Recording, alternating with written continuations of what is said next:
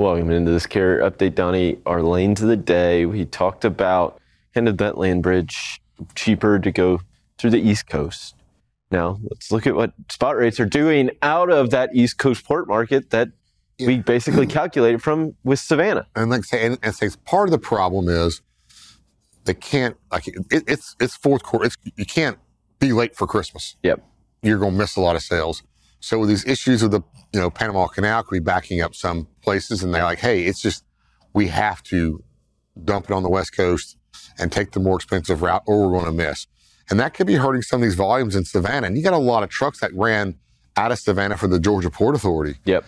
And they're having a lot of problems with rates. And let's look at some of these rates. Well, first of all, just kind of look, down 3%, up almost 5%, but we'll look into that one. Down almost 3%, up just 0.1, up just 0.2, down almost 1%, up 1.6.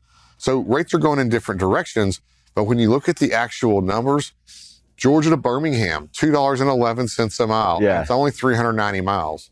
It's going to Alabama, and you've said nobody likes running into Alabama. And they sure aren't going to do it for 211.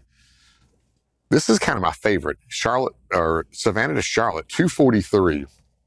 But there's issues in Charlotte. If you can work it out and get some contract freight or have a connection, this is probably one of the best ones.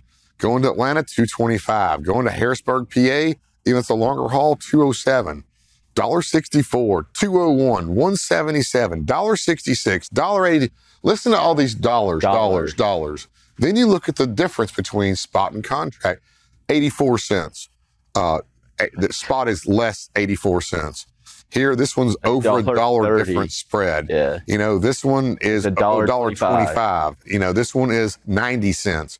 The spread between contract and spotters is so wide out of Savannah. And this is where I saw a carrier last night just say, hey, I'm done. Yeah. Here's my truck. He wanted $57,000 for his truck. I hope he gets it. That might be a little bit too much because truck prices, had tanked. So we'll see how he does. Bless his heart. But one of the ones that I looked at and kind of like is that Savannah lane. Let's go 2 charts.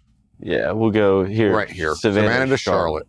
It's starting to kind of pick back up just a little bit in November at 243. It's become increasingly volatile in November. And, still it's over $1.34 from its contract. But if I can pick up this on spot and go up there for at least 243, that was one of the best prices there. I throw it back in. Well, what's Charlotte running back to Savannah?